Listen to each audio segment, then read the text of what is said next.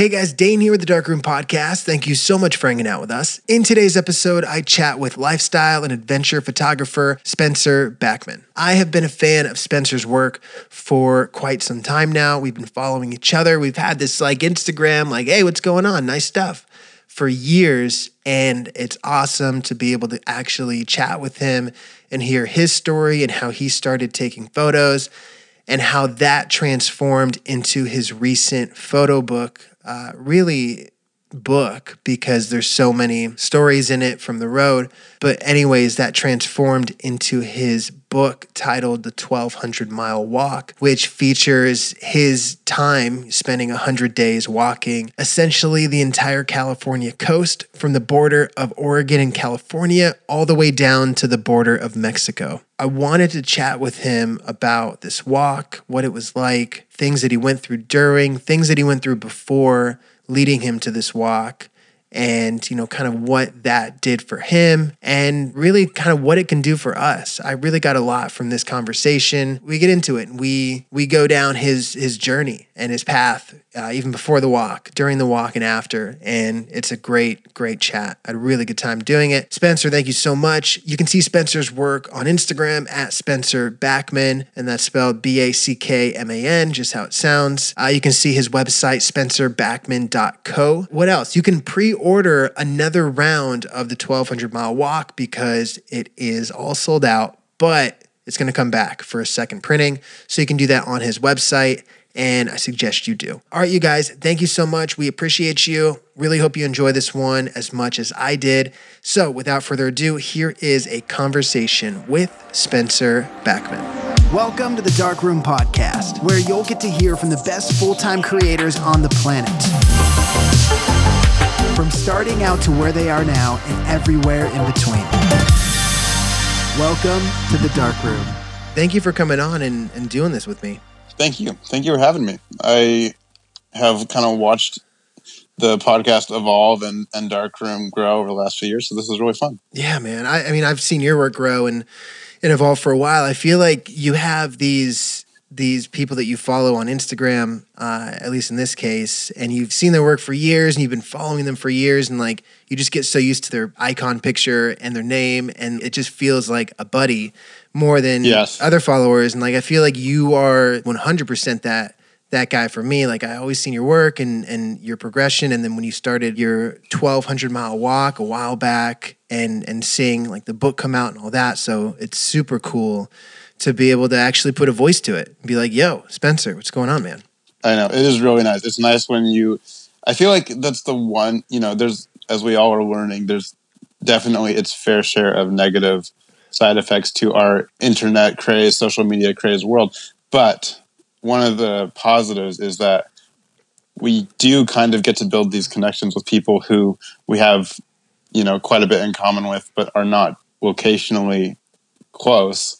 And Instagram allows for a way that you see kind of the evolution and the growth of someone's personality and their work. And then you feel a kinship to that. And then it's nice to put kind of, as you go on, you start putting the final pieces in. You put the voice, and then you meet the person in the same room, and that kind of adds another dimension. But exactly, yeah, this is great. Yeah, man. Hey, so when did you start taking photos? When did that start for you? Was it long before Instagram, or did Instagram kind of help that? So it was before Instagram. I was an athlete in my early years, basically from age 9 to 19. I was very, very sports focused. I should say I was soccer focused. I really had nothing else I was super interested in, except for there was this vague interest in photos. And this was pre-Instagram, anything of that nature. And I remember I had to choose an elective actually, it started slightly before that. When I was 12 or 13, I bought a tiny little digital camera. Do you remember those digital cameras that were about 3 inches or 5 inches long, and they had a 1.8 inch LCD screen on the back? And that was Are you just one of those ones that would almost look like a Samsung phone now, in a way, that exactly. size, right? Yeah, yes. Yeah, for sure, 100%. Very much so. And at the time, that was wow. look at this little for sure. technological 2 marvel. megapixels was like, what? You kidding me? I know. Crazy. Yeah. So I bought one of those from my grandma who was upgrading for like $50. And I took it to Tahoe, and that was like the first time I really took photos. And I was vaguely interested over the next few years. And then I had to choose an elective in high school. And I remember scrolling down like the list, looking at the different options, and I just wasn't interested in most of it. Yeah. So photography was there, and I was like, well, I've been interested in that for a while, and picked it. And that was when it started to grow. I remember going, and my dad found this book by a guy named Chris Orwig, who was a professor in Santa Barbara, and it was on photography, but I think this was really important. It wasn't obsessed with the technical aspect of photography. Yeah. It was focused on, okay, we've come to the digital age, but taking a perfect photograph doesn't mean that it means anything. Mm-hmm. Technically. If it's technically perfect, it still doesn't make you feel something by default. So can we take photographs that let someone feel something? And that's kind of where I started. And I think looking back, I didn't really know the photography world at all. I was brand new, but that was quite important, I think, to go into it from that angle. And then I did it through high school. I kind of dropped the camera for a while after that. And then I was 20 years old, and I found myself at a little bit of a in-between point in life. And I'd actually had to stop playing soccer due to an injury. Mm-hmm. So suddenly my main kind of focus was not there anymore. I had recently moved. I was recently at a new job. And I remember thinking like, wow, this is suddenly I have some time and I can pick up this camera in a more real way. And I just started taking photos. Yeah.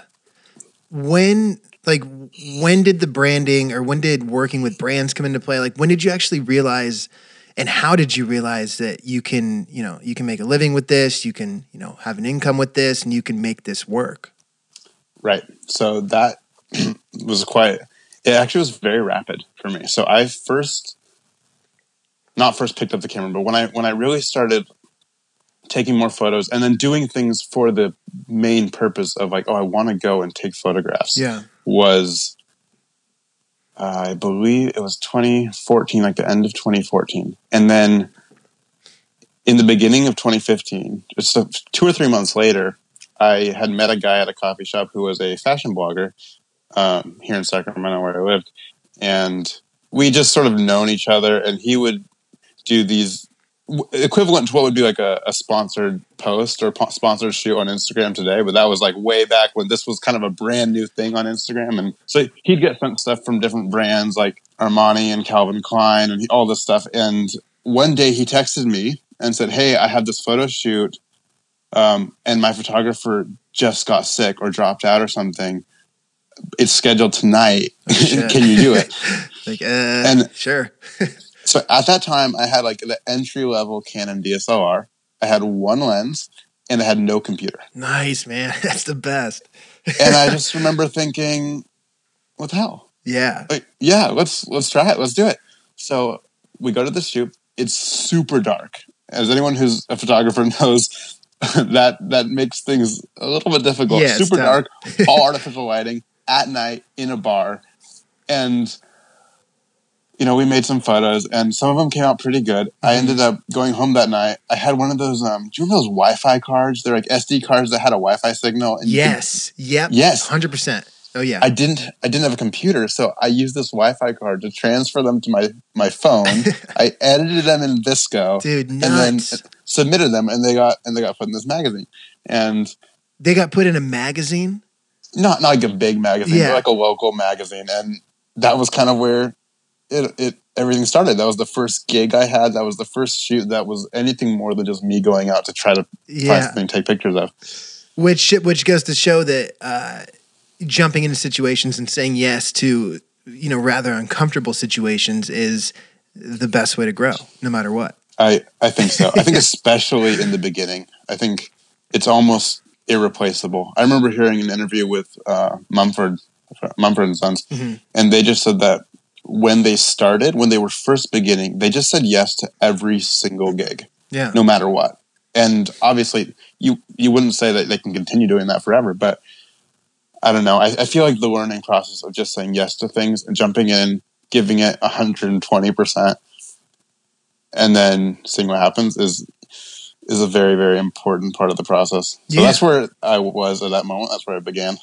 Dude, that's unreal. I mean, that's so cool that it was a situation like that. And, like there's a lot of progression of photographers too, of like, like I slowly did this, got this camera, got this lens, shoots got bigger and bigger, but you just got thrown right into the crappy lit bar. And it's like, all right, figure it out, crank your ISO and let's do it. But exactly. But there's something fun, like looking back, like even now, like I still, from time to time have shoots where like I go into it a little nervous and, a little bit uncomfortable, and then shoots over and it's great. And I feel good. And, maybe not every single shot was awesome, but the client doesn't have to see those shots, So like you still like, even in these uncomfortable situations and scenarios, like you can still, get a few good snippets of video or get a few good shots, and it can kind of just like be another building block to like solidify, your progression as a photographer. Absolutely.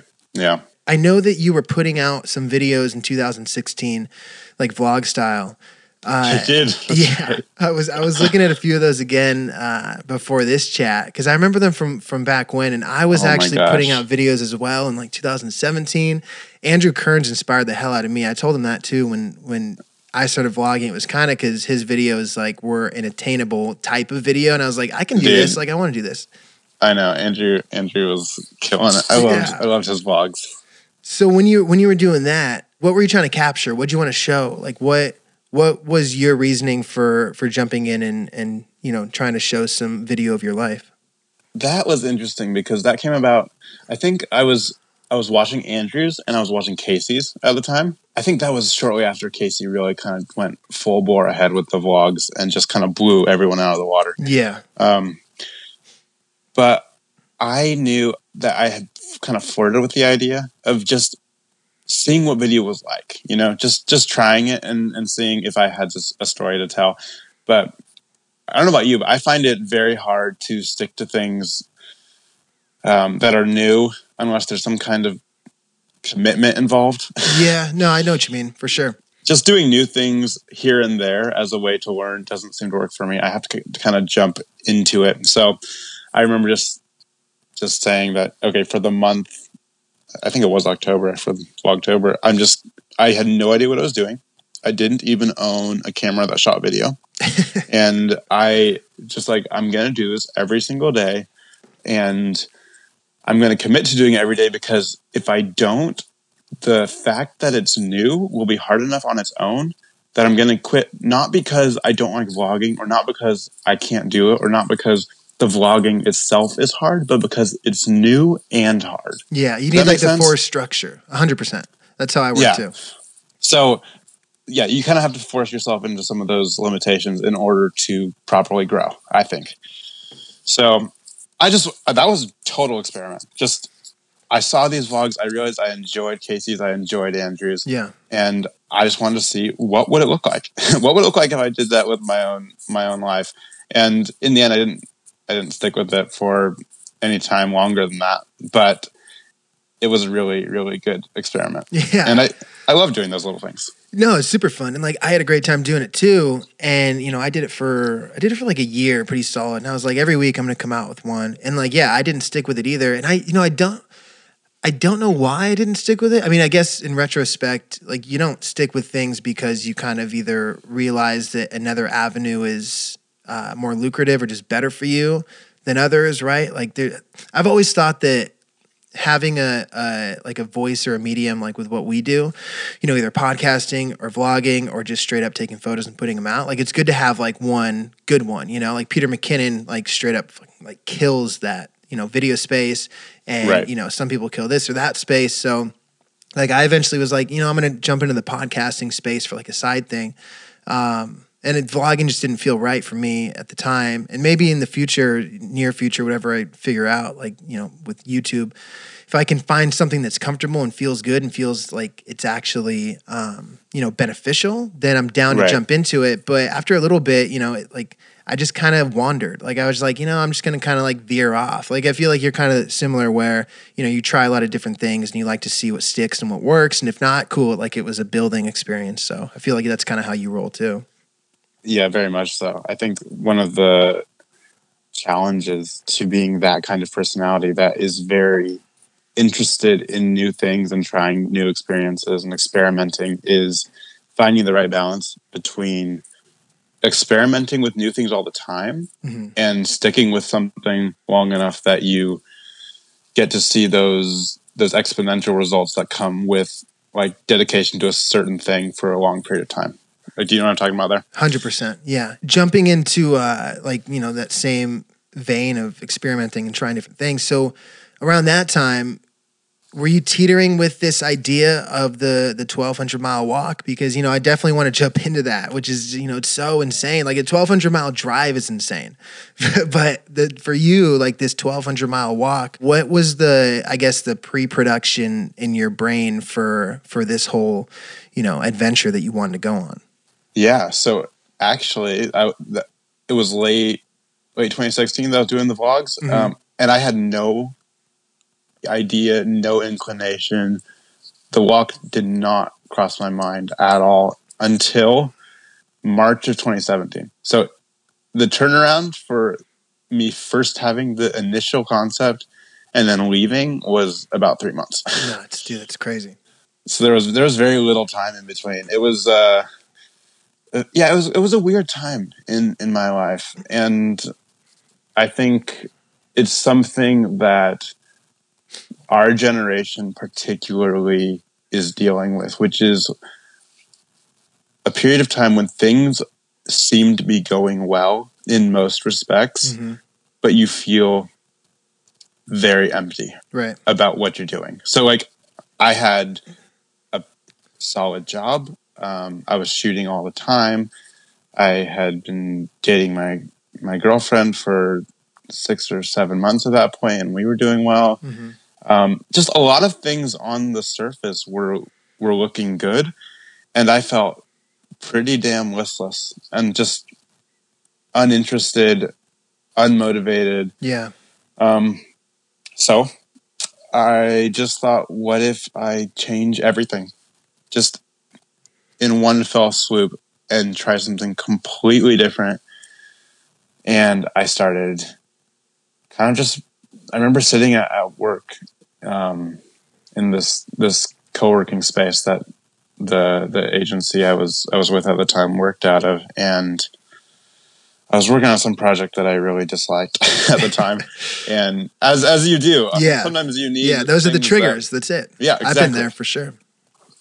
Sometimes, if everything is just averagely pleasant all the time, it's never fantastic, but you're never pushed to make a change. Right. Sometimes it's okay to find yourself in a really terrible situation, and then you're like, okay, so I'm going to take action now. Yeah. I was just sitting there thinking,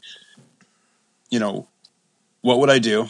What could I do that's totally different and would change my perspective on my life? Because I know that I have a lot to be grateful for. Like I've been so blessed. I have so much that I should be appreciating, and I really am not feeling it right now.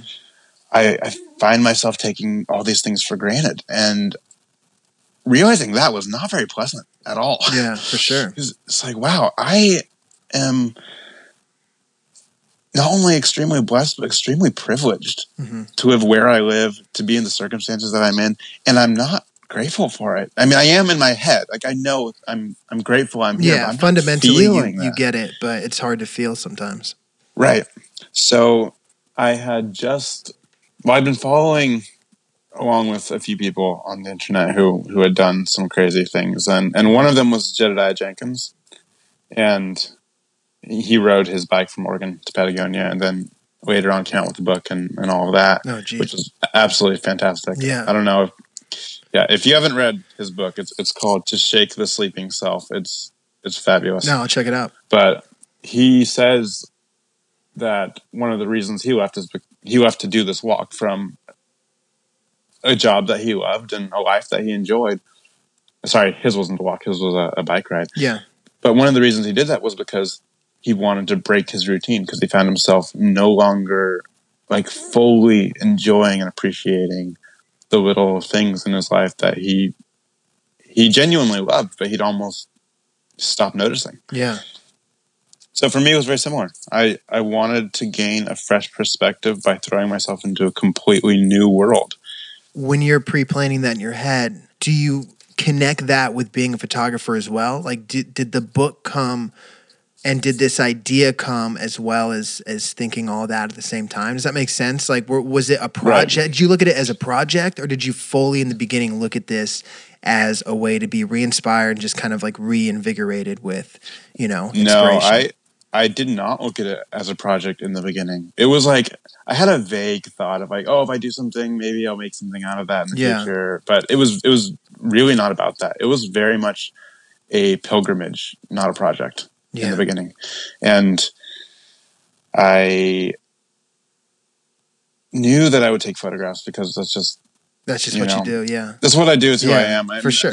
For you as well. I'm sure you can't, even no matter what you do, even if it's just with your phone, it's kind of part of who you are to try to document that beauty in the world around you. Yeah. So I knew that I would, but it wasn't the plan to come out with a book and all of this stuff. You're in Sacramento still, right? Yeah. And were you there then? Like, have you lived in Sacramento for a good portion of your life, your whole life? Correct. So when you're doing that, and when you're planning this trip, did you want to stick to the West Coast? Were there any other ideas that you would go overseas or go to the East Coast or, go south? Like, what were you what other spots maybe were you thinking about? So I had a few different thoughts. This wasn't the first type of adventure to cross my mind, I guess. I thought, okay, probably because I had been recently inspired by Jedediah Jenkins, I thought, what if I rode my bike somewhere long, somewhere crazy, maybe around the perimeter of the United States or something like that. Or I thought maybe I should just get in a car and go throughout Canada and the U.S. I thought maybe trying to hit every state in the United States, or maybe I thought about backpacking somewhere totally different, like Asia or Europe. And then I don't remember exactly what triggered it, but I remember thinking about walking, and I immediately felt like I was drawn to the simplicity of it. Because it kind of felt like that's what I was looking for. I was looking to take all the extraneous things out of my life and really learn what the necessities were for myself. Because honestly, I've never dealt with a lot of the things that the majority of humankind's existence has had to deal with, which is worrying about food, worrying about water, worrying about shelter. I've been very privileged. I've really never had to deal with those concerns. Yeah. And the more I started thinking about walking, the more I started to really resonate with the idea that, like, wow, if I just take away as much as I possibly can from my life, I take away the comforts, I take away the conveniences, what might I learn from stripping down my life to kind of those bare minimum requirements? And then I also thought, well, if I walk, I'll be able to travel no matter where I'm at in my life. Yeah. Whether I have a vehicle, whether I can fly on planes, whether I have nothing other than my own 2 feet, I can move on those feet. Yeah, man. So where did you start? Where did you end up starting at?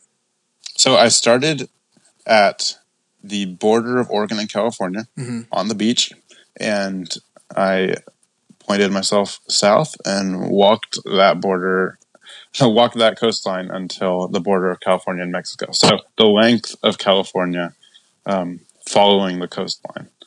And how long did it end up being? It ended up taking 98 days. 98 days. Did you ballpark like 100 days, or like did you hit pretty close to what you were thinking about, or did you just go? Like no thoughts, I figured, just go? I didn't really have any deadlines. I just figured it'll probably be 3 or 4 months, and I really didn't know. I just knew that I needed to get through the north half while it was still summer. Yeah. Otherwise, it would get pretty miserable. So I thought, well, I better get started in June, or it ended up being the very last day of June that I left, and I just knew I will get back probably sometime in the fall. What did your friends and family think? Like, what were those conversations like? Was everyone super supportive? Was there any, any kind of just questions about this whole thing? Were you just like, I'm out later? Like, what was that like? So I was very, very grateful that my family did not go crazy or anything like that when I told them this is what I was going to do. Which is, not a given. There's lots of people that would be like, what the hell is wrong with you? Oh, definitely. You're leaving your job, your apartment, your girlfriend, your family, your literally everything to go and do exactly what for you don't even know how long. Yeah.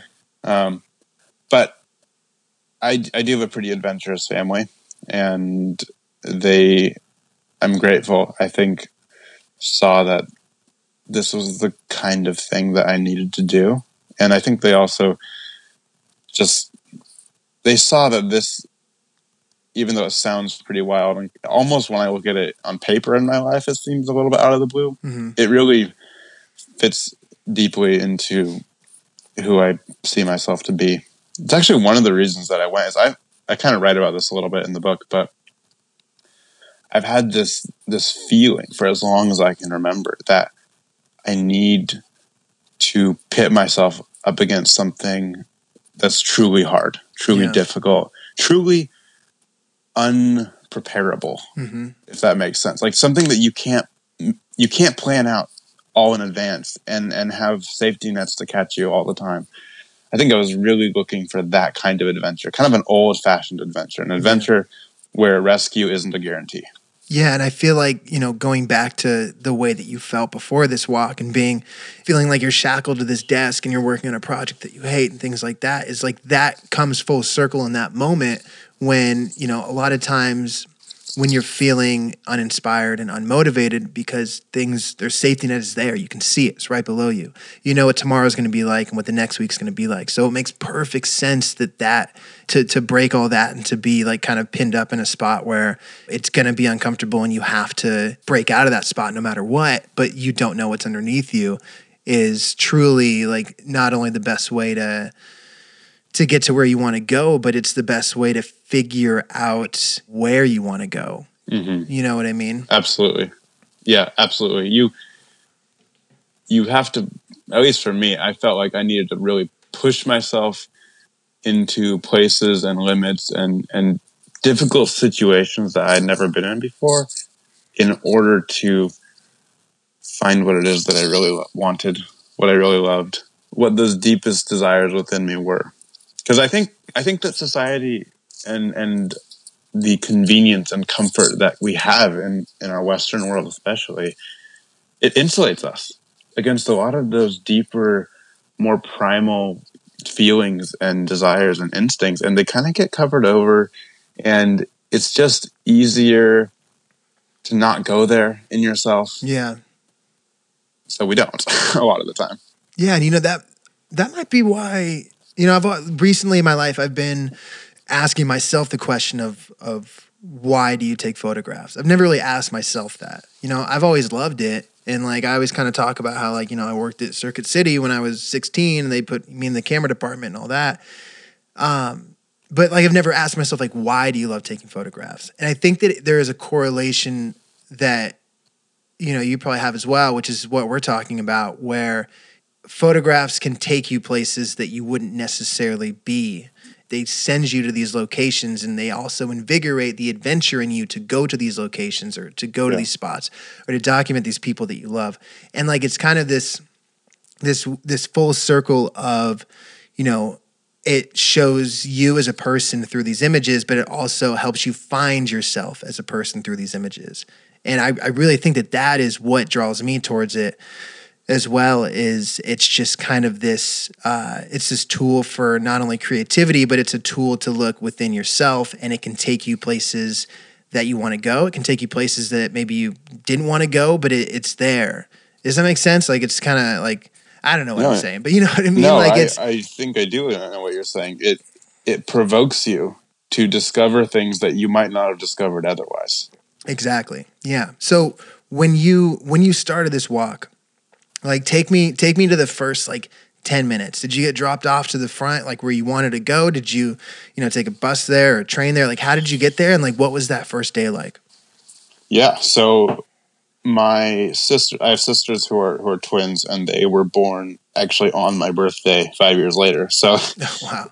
Crazy little story there. But Yeah. They drove me up from Sacramento to the border of California and Oregon, and we camped one night at some little campsite up there, just car camping, because I was going to start in the morning, the following morning.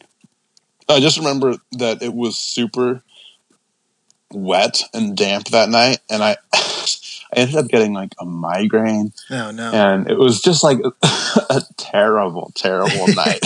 Yeah. And then next morning, wake up, it's pretty wet and gray, and they drive me to the border.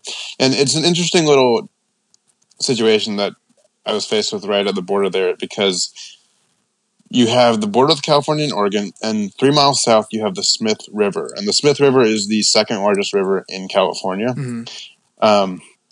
But more pertinently, there's no bridge across it within 7 miles, I want to say, from the coastline. Oh, wow. Yeah. So what I ended up doing, especially because it was day one, is they dropped me off at the border. I walked south for 3 miles. They picked me up at the river, drove me around the river, and then dropped me back on the other side of the river at the border. Okay. And this part, I had no idea of what this was going to be like exactly, but we ended up turning down these series of dirt, gravelly, potholed roads. And the nearest spot that they could drop me off at was actually an old Indian cemetery. No way. And it's at this dead-ended road. It's completely overcast and gray.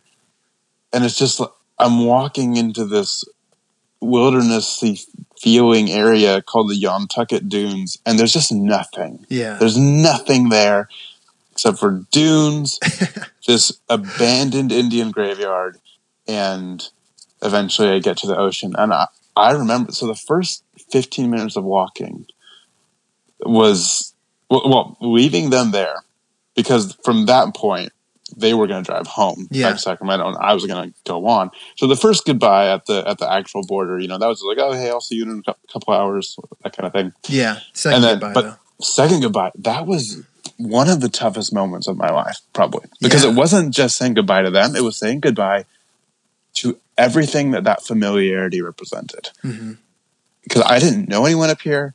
There was doubtful cell signal up here. And when they drove off down that road, it was like, holy crap, what have I done? And it becomes real. Like, that's the most real up to that point. Absolutely. Yes. It hits you in a whole new way. You think you know what you're doing until you have the moment when you actually realize what you're doing. Yeah. So then you walk to the ocean, and what are you carrying with you? Like, what did you decide, at least like in the very beginning, to pack out with? I had done a lot of camping before this. I had never gone on a single backpacking trip in my life. Oh man, that's great. So we talked about kind of just jumping into things. I was very much just jumping into it. Yeah. And I had a backpack that was so overpacked, not so much with stuff, but with food, because the north is pretty remote up in the northern reaches of the California coast. And I had very little assurances of when I would be able to find food again. Yeah. So I had to pack for much longer than the average backpacker packs. Like I started out with 12 or 13 days worth of food, just because I didn't know when I would find food again. What kind of food did you pack? Because I'm sure you had to keep it, very minimal. Yes. And I also didn't know what I was doing. So just like 1,000 Cliff Bars falling out of your pockets. No, literally, I had so many bars, and then I had some meal replacement shakes, and what else did I take? I took some prepackaged backpacker food, like just that hot water stuff. I didn't take much. It can be really good, but it's also quite expensive. Yeah. So it works fine when you're going on a 5-day backpacking trip, but when you're going on a 100-day backpacking trip, that's like it's quite pricey.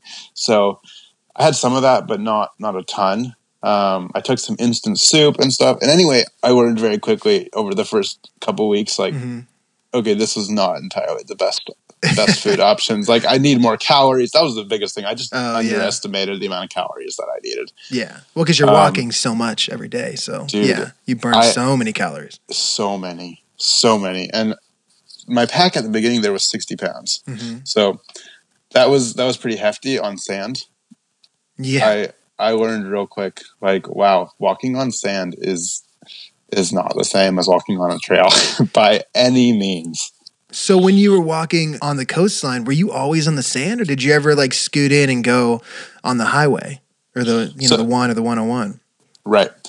So my priorities as far as the surface I walked on went like this. It was first trail. If there was a trail that was near the coast or went along the coast, that was ideal. That was awesome. Now that only happened for, I want to say, probably 20% of the entire walk, if that. Yeah. After that, I would do sand. But sometimes even the sand was rocky in like bluff areas, or there's private property right on the beach. So I probably ended up walking 40 to 60% of the journey on asphalt. Okay. Going through either civilized areas or areas that you just couldn't get to the coastline, and I had to walk on the 1 or the 101. Yeah. Well, yeah, because there's a lot of small beach towns too where, there's giant mountains in front of them and you got to kind of go inland just for a bit. Did you find that a lot where you had to kind of cut in and you couldn't really get around certain spots? Yes, there was several places that was the case for a few different reasons. In the north, so actually, this is probably a good little story that kind of illustrates the way the walk went for me, which is, so my sisters dropped me off. I walked that day.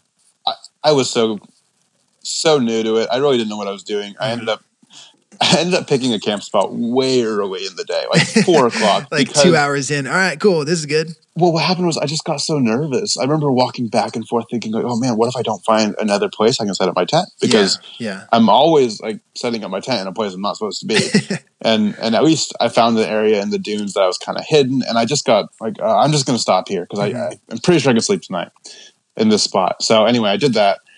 Next day, I ended up having to walk 17 miles to, there was this campground that I'd read about and I found online. And it was it was just up into the coastal mountains, right after the coastal mountains begin there in the north. So I make it up there. I walked the first half of the day on sand and then rocks and then through the little town of Crescent City and then a beach again. And then to get up to the campsite, because the mountains kind of go right into the ocean there, and it's one of those places where you can't walk along the coastline, so you have to kind of go in. So I went inland a little bit, found a road, went up the road. It's really steep, winds up into the mountains for a mile or two. It's around 7 o'clock, I want to say. I'm pretty beat at this point because I did not do the training I would have liked. Just life didn't allow it in the build up to the walk. So 17 miles was pushing it for my body then on that terrain with that pack. I get to the final place where the trail splits off from the road up in these mountains. I'm exhausted. It's late in the day and there's no cell service. I get there and the trail is closed due to a landslide. Oh, no, man. And I remember I walk up to it and I'm just standing there for like 30 seconds. Just staring at it, being like, my brain is seeing it and giving me a blank. Like, what did you do? Because it was, it was dark, right? Had to have been 7 o'clock. Sun was setting for sure. Sun was going, yeah. It wasn't dark yet, thankfully. But it was like, I'm looking at the sun and, it's a few fingers above the horizon. And so I just stared at it for like 30 seconds. And then I remember thinking, so this is how it's going to be. Yeah. And it was this realization that, like, this is why I did this. This is the whole point. It feels so scary and inconvenient right now, but this is why I'm here, is to find out can I survive? How do I respond in the situation that cannot be planned for and there's no one to call for help? Yeah. So I kind of had that moment, and then I was like, well, okay, I'm going to climb the fence and see what the slide looks like. Like, I've got nothing to lose. I might as well try. Maybe they're overreacting and they just, they don't want to be liable. Maybe I can get around it. Right.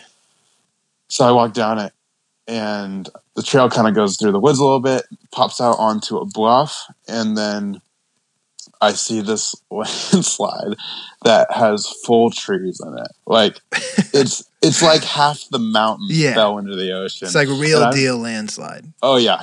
They weren't joking. And I'm just like, okay. And it took me longer than it'll take to tell, but with some deliberation and going back and forth in my head a lot of times, I ended up just staying right there at the slide that night, because I thought, at least because the trail is closed, no one will come find me. And I slept right on the edge of the bluff. And then the next morning I had to walk back where I'd come from, down the mountain, find a different road, which was the 101. And then I went south on that. But right from the very beginning, it was like, your plans count for very little out here. Well, because were you planning on the entire time, or at least a good amount of the time, like ending up at certain campgrounds? Because obviously, like, that's the legal way to do it. Because it's not easy. You can't just, I mean, as you very well know, but if people don't know, like, you can't just be like, cool, I'm done walking, I'm going to set up my tent right here, everything's good. Like, you just can't do that, unless it's like BLM, which is great. But I didn't even think was there BLM up by you? There's like no BLM right on the coast. Yeah. The coast is like completely claimed. Yeah. Well, let's, what does BLM stand for again? Just so people know, I forget. Bureau of Land Management. Yeah. So it's kind of a newer thing too. So BLM essentially is just, if you're in a BLM area, you can camp there for free. It's totally fine, but there's not a lot where you were. There's quite a bit of BLM on the Eastern Sierra side. Yeah, it's over awesome. by us. Yeah, it's great. I just did that end of last year. But yeah, so that makes it a lot easier when you're trying to find places to sleep. But for you, you had to kind of worry about, like, you didn't want a ranger to be knocking on your tent at 3 a.m. telling you to get out of there. Exactly. That was literally almost nightly situation that I dealt with. Not the ranger, but having to think, where am I going to be? Yeah. So the way that the coast is set up is you typically will have a campsite every, I want to say 50 to 100 miles. Sometimes it's a little bit longer, because they kind of, not completely, but they kind of make it work for cyclists who are cycling down the 1 and the 101. Yeah. So a lot of people do that. They cycle from Southern California up to, say, Oregon or Vancouver or vice versa. And it's fairly well situated for that, but they're going 50 to 100 miles a day. Yeah. I'm going, 10 to 20 miles a day. Right. So for every one campsite I find, I've got like 9 nights or something where I don't have one.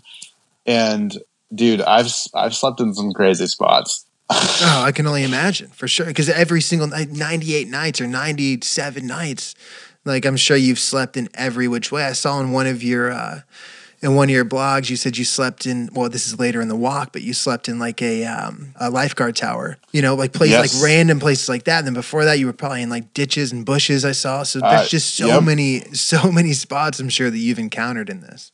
You're in LA, right? Yeah, I'm in LA. Yeah. So do you know where Playa del Rey is? Oh yeah, 100%. Yep. Okay, so the very first lifeguard tower on Playa del Rey, I slept on the roof of that one night. Why the roof? Just because that was the best way to hide? No, actually. So what happened was, I always knew going through LA, like a highly metropolitan area, is going to be very difficult. Yeah, unless I just say, hey, whatever, I'm getting a hotel. Yeah. Which I was trying not to do. I only did that once. Two times the whole walk, where there was no other options. But so I was with my sister, actually, because, side note, I've got 6 siblings, and every one of them, plus my parents, plus my girlfriend, came out for at least 3 days of the walk. That was a huge, huge, cool thing that happened. For sure. Because we all got to kind of share different parts of that journey. But anyway, one of my sisters was with me at this point, and we were planning, because I saw Playa del Rey is like, for people who have never been there, it's this beach just south of Venice. And it's pretty wide. Like the area from the civilized part, I think they have condos or something, to the actual ocean is fairly substantial. Yeah. And I thought, okay, what we'll do is we'll kind of go over there after dark. We'll put our tents on the ocean side of this lifeguard tower on the sand, and kind of be hidden from the condos by that. And then we'll put them up after dark. We'll sleep, and then we'll get up at 5 a.m. before it gets light and be gone. Yeah. And seemed like that was going to work. Well, so we wait kind of out of the area so no one sees us go there until after dark. We walk over there. It's pretty dark, pretty damp at this point. And I put my bag down to kind of assess where's the best spot for us to set up our tents. I turn around, I take a couple steps, and I hear this skittering, like this all around me. I turn around, and it's dark, so you can't see very well. I just see shapes like flitting off into the shadows. Oh, jeez. I'm like, oh no. And like my sister puts her bag down. We start trying to look around. Turn around again, and there are rats like on my back. No way. Oh my God. I'm standing like 8 feet from it. Yeah. Literally no fear. I run back to the bag, like scare these rats off. And it was the kind of thing where if we put our bags on the sand, there were rats there in like 10 seconds. Dude, that's so wild. I mean, it kind of makes sense, but honestly, not really. Like, you don't really think about that, especially right there, like in a beautiful beach spot. And there's just these rats lurking around. You don't really see them ever in the day. So, yeah.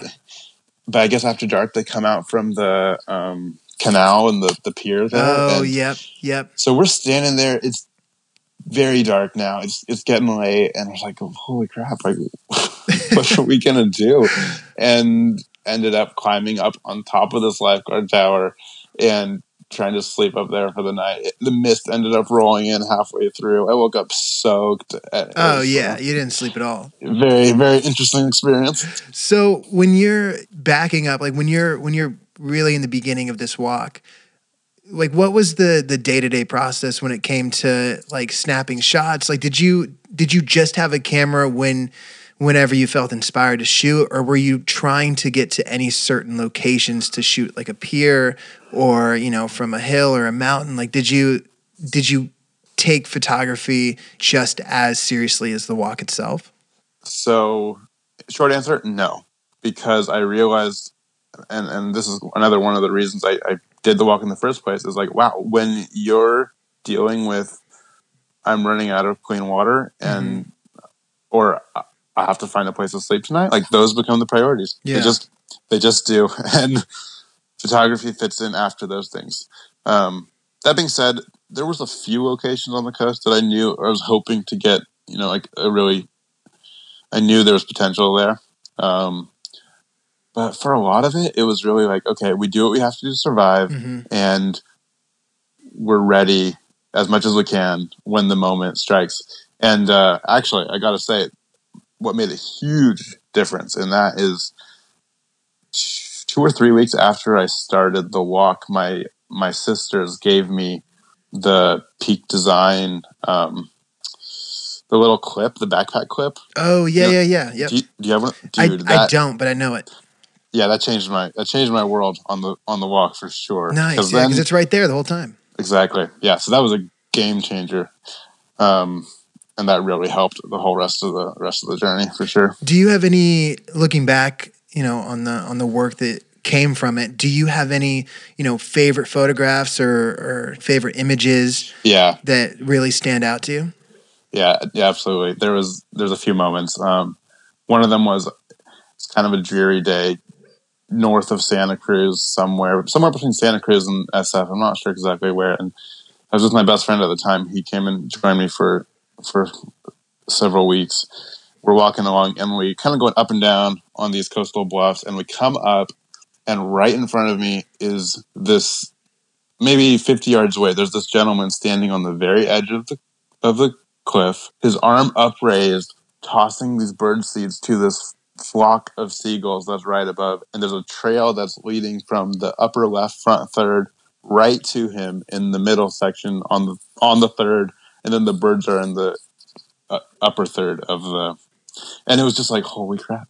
Like, this is the kind of moment, especially if you're a street photographer or a documentary photographer, like you can't plan it any more perfect. So that was a fun moment, because it's like, wow, that just happened for 2 seconds, an instant of time in front of me. And it was very much that Henri Cartier-Bresson moment of like, you capture this moment and you freeze it in time, and it's perfect. And there's really something fun about that. So I really, really like that photograph. And then there's another photograph taken in Malibu that it was just a beach, and I found that there's this orange chair that was it was a kind of ratty old orange beach chair, and it was just sitting in front of the ocean on the sand all by itself with no one around it. And I don't know, all the lines came together. Yeah, the colors I'm looking at it right now. perfectly complementary. Oh yeah. Yeah. Cool. Yeah. And that was really fun. I don't know. I don't think I knew when I took that one as much, but when I went back to it, it was like, wow, something about this just touches me a little bit. Yeah, those are the fun ones, man. So how many photographs did you take? And also, how did you charge your camera and your phone? And like, how did you charge that stuff first? And then tell me how many photos you took. Okay. Yeah. So I took with me, I think, 3 or 4 camera batteries, which lasted quite a while. What I would do is whenever I came across like a coffee shop or something like that, the first thing I do is charge however many camera batteries I could. Yeah. And that actually served me surprisingly well. I had like 4 batteries on me. Probably like a week or 2 if you did it right. Exactly. Yeah. So because I'm not doing a shoot, like it's not a shoot where you're going to take, 600 shots in a 30-minute period. You're really snapping those moments, and then you got to move on anyway. Yeah. So that helped with camera battery. With phone, it was a little different, especially in the north. So I had a little Goal Zero solar pack, which Huckberry generously contributed. And I had that connected to a small battery, and I was charging my phone through that. But what I didn't think through or didn't account for, especially in the beginning, is it's very, very cloudy in the north half. Right. So what I ended up having to do for the first 3 to 5 weeks was I would leave my phone on airplane mode. I wouldn't use it because I didn't have service, for one, and because my battery would be on each day, by having the solar panel strapped to my backpack all day long, I would get about 10% battery. Oh, wow. So I would hover right at that 10 to 20% mark for days and days and days. Nuts. Only turn off airplane mode to check for internet, text my family, hey, I'm okay, this is where I'm at, back on airplane mode, put it away, and try to conserve that battery. Just because there wasn't any sun to give me power. So from the little bits that there was, I had to kind of conserve it. And then in the south, it got a lot easier. Were you using Google Maps at all as well?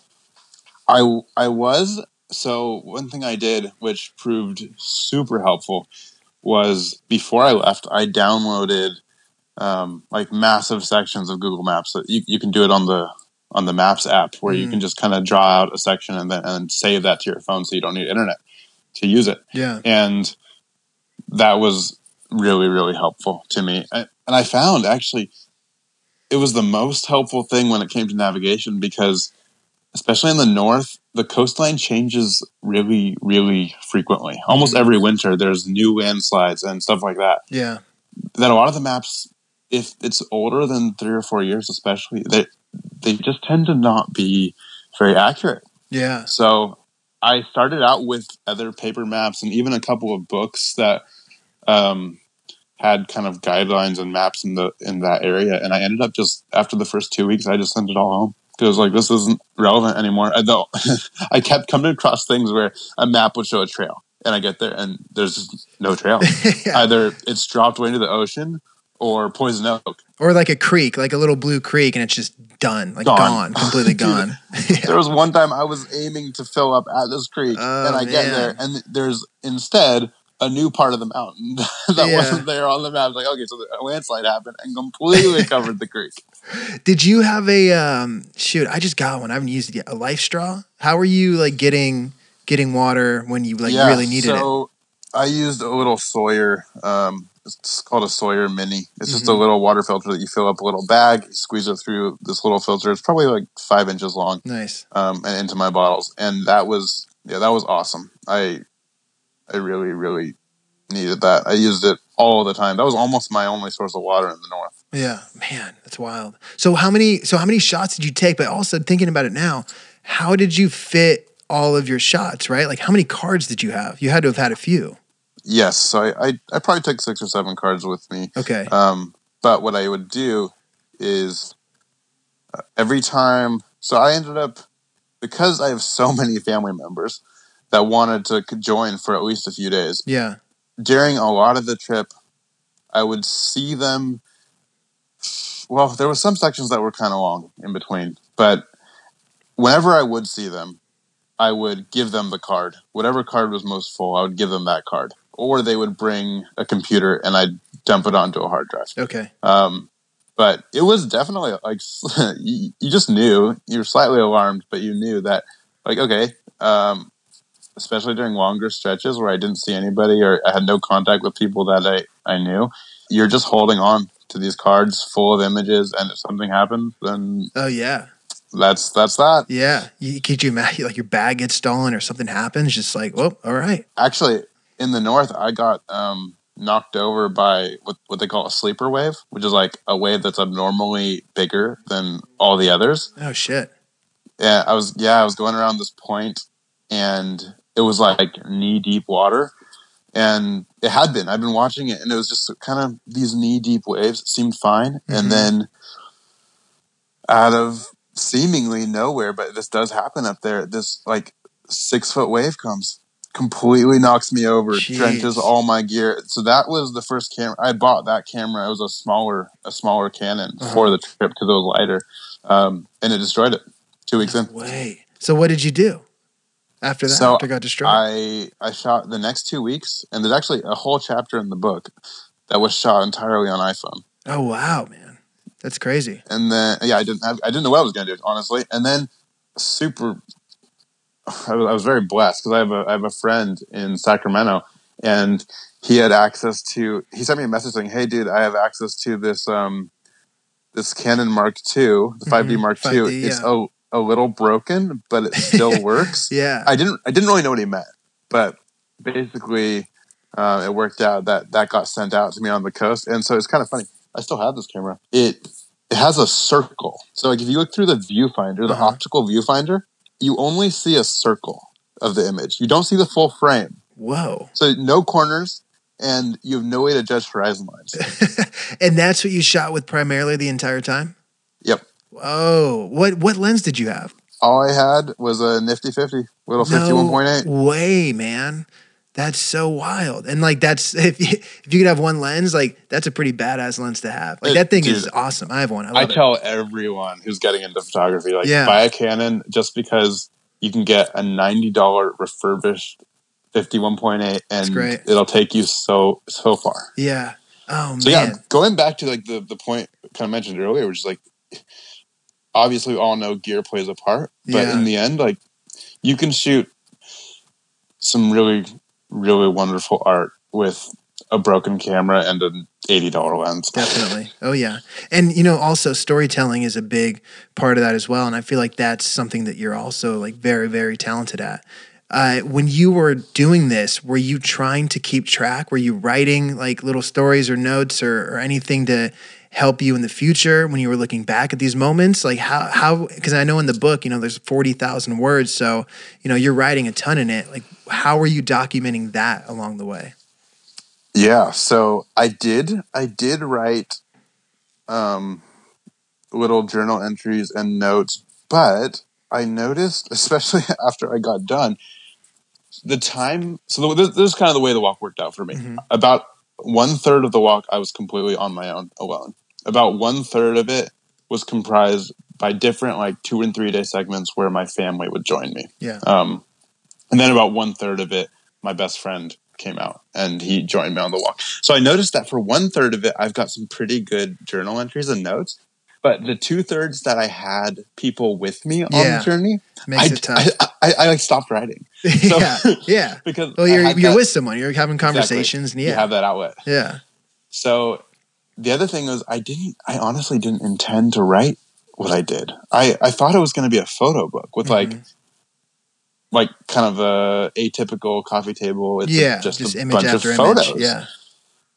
It wasn't until I got back and kind of started putting things together and realizing like, wow, now that I've lived this and I know all of those stories that cannot be told exclusively through photographs, this would be missing. It would be lacking. Even if I'm the only one that knows it, like it could be so much more if the stories that happened were told along with the photographs that portray those stories. And so then I kind of, by accident, wrote 40,000 words about it. So, in like looking back on it, obviously this has to be one of the biggest like new chapters in your life. Like that moment where, there's like an old version of Spencer and there's a new one. I don't know if that's accurate, but it feels like this would be the bookmark for like a very kind of serious, not change, but you know what I mean? Just kind of like a developed self.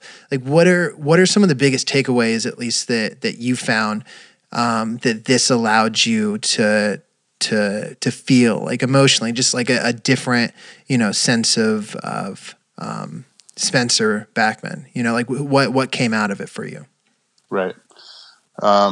So I should probably preface with saying the things that did come out of it, which were super healthy, just so everyone knows, they didn't come out easily. I actually went through like 3 or 4 months of pretty bad depression right after I got back.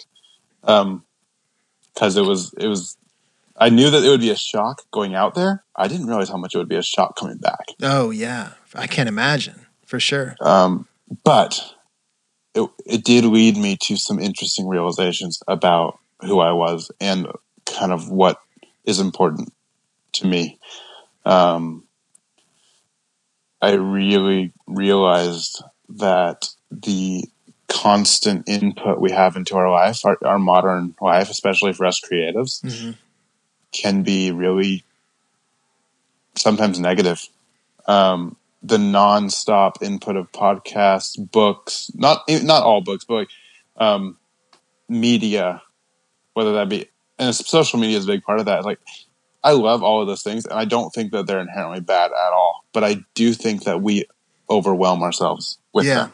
Definitely. And when I was out there, I didn't have that, and I experienced such a, I don't know, it's like a deeper sense of peace and of contentment that I find it sometimes very difficult to have being back in our world when I get into these tracks of going from Instagram to YouTube, to a blog, to a newsletter, to a podcast, to this, to a Netflix, to definitely, what I'm saying? But it's so ingrained in us now. It's crazy. It's such a pattern, and there is so much good in it. Like we have the ability to learn anything and connect with almost anyone, and I value those things so much. But I do think that if we don't keep a handle on it and remember that we need moments of quietness, we need moments of silence when there's nothing stimulating our brain. Like that's important. You need to have that in your life. And if you don't have that, I think that's where a lot of our anxiety and stress comes from. Because I went through times out there where my only inputs for a long time would be just the wind and the waves. Yeah. And that was very powerful. And if I miss anything, I miss that. That was a wonderful thing about being out there. Well, yeah, and I'm sure there's so many times when you have to look back and like remember those feelings and remember how it made you feel and remember that you should detach for a little bit, even if you're in Sacramento in the middle of the city, but like you have to check in with yourself in that walk and remember how that felt, and it's going to be an ongoing thing, and like with so many different circumstances too.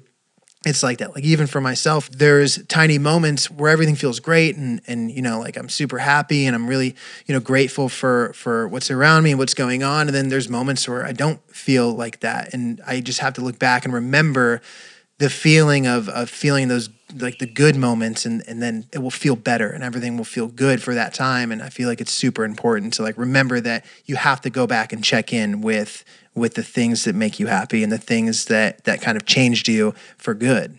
Yeah. Yeah, I think so. And I think that it really helps. And for me, you're right. The walk is like a milestone that I can refer back to in my memory and remind myself that, oh, you know what? Am I struggling right now? Do I feel kind of a causeless anxiety all the time or frustration? Usually if I dive into that and remember, like, oh, when did I not feel this? Or what did I do the walk for to get away from this? Right. It reminds me that maybe I just have too many inputs going on. Yeah. Maybe I just need to detach a little bit from the constant inflow into my head and heart and simplify again, even in a small way. Maybe it doesn't mean putting on a backpack and walking for 98 days, but maybe it just means I'm going to put my phone away and not do social media for this week. Something like that. Yeah, it's important too. I feel like everyone can use that at least every once in a while. But I try to even do it, sometimes for even just a few hours. Like it's crazy how that can even have an effect, but it does. It does. Just take absolutely. a few hours. I literally did that yesterday. I found myself like getting a little frantic, and I was like, "What am I doing? I just need to put it all away and sit with the silence for a little bit." And it is very healing and helpful, I find. So when you were putting the book together, did you do it all on your own? Did you have a publisher help you? Did you self-publish? Like how was that process? Yeah, so I did do it all on my own. And I didn't know what I was doing until I did it pretty much in every step of the way. Like I used InDesign to design it and lay it out. And I didn't know how to use InDesign, so I was just Googling and YouTubing everything as I went. Yeah. Then I self-published through Kickstarter and my website and figured out my wife actually found the print company that we went through in Berkeley and they were great. But we kind of going through that process and figuring out how do you do this? How do you take a bunch of text and photographs and turn it into this polished physical reality that you can hold and touch? And yeah, that was one of the reasons why it took quite a while to go from the end of the walk in late 2017 to the printing of the book in late 2019. Oh man, but it comes full circle, that's so cool. And I know currently, if you want to get it, it's sold out, but are you going to do another round of publishing?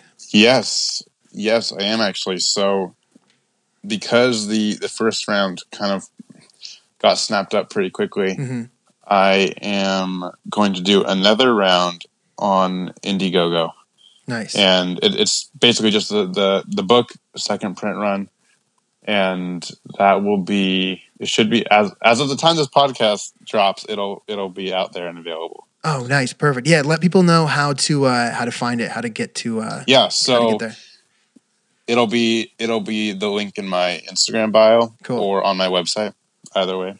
So hopefully we kind of can make that roll through and we'll get that second print run in production, obviously, depending upon response and all of that. That's great, man. And that's SpencerBackman.co, not .com. Correct, yeah. .co. And then Spencer Backman on Instagram and on all your Google search templates. Exactly.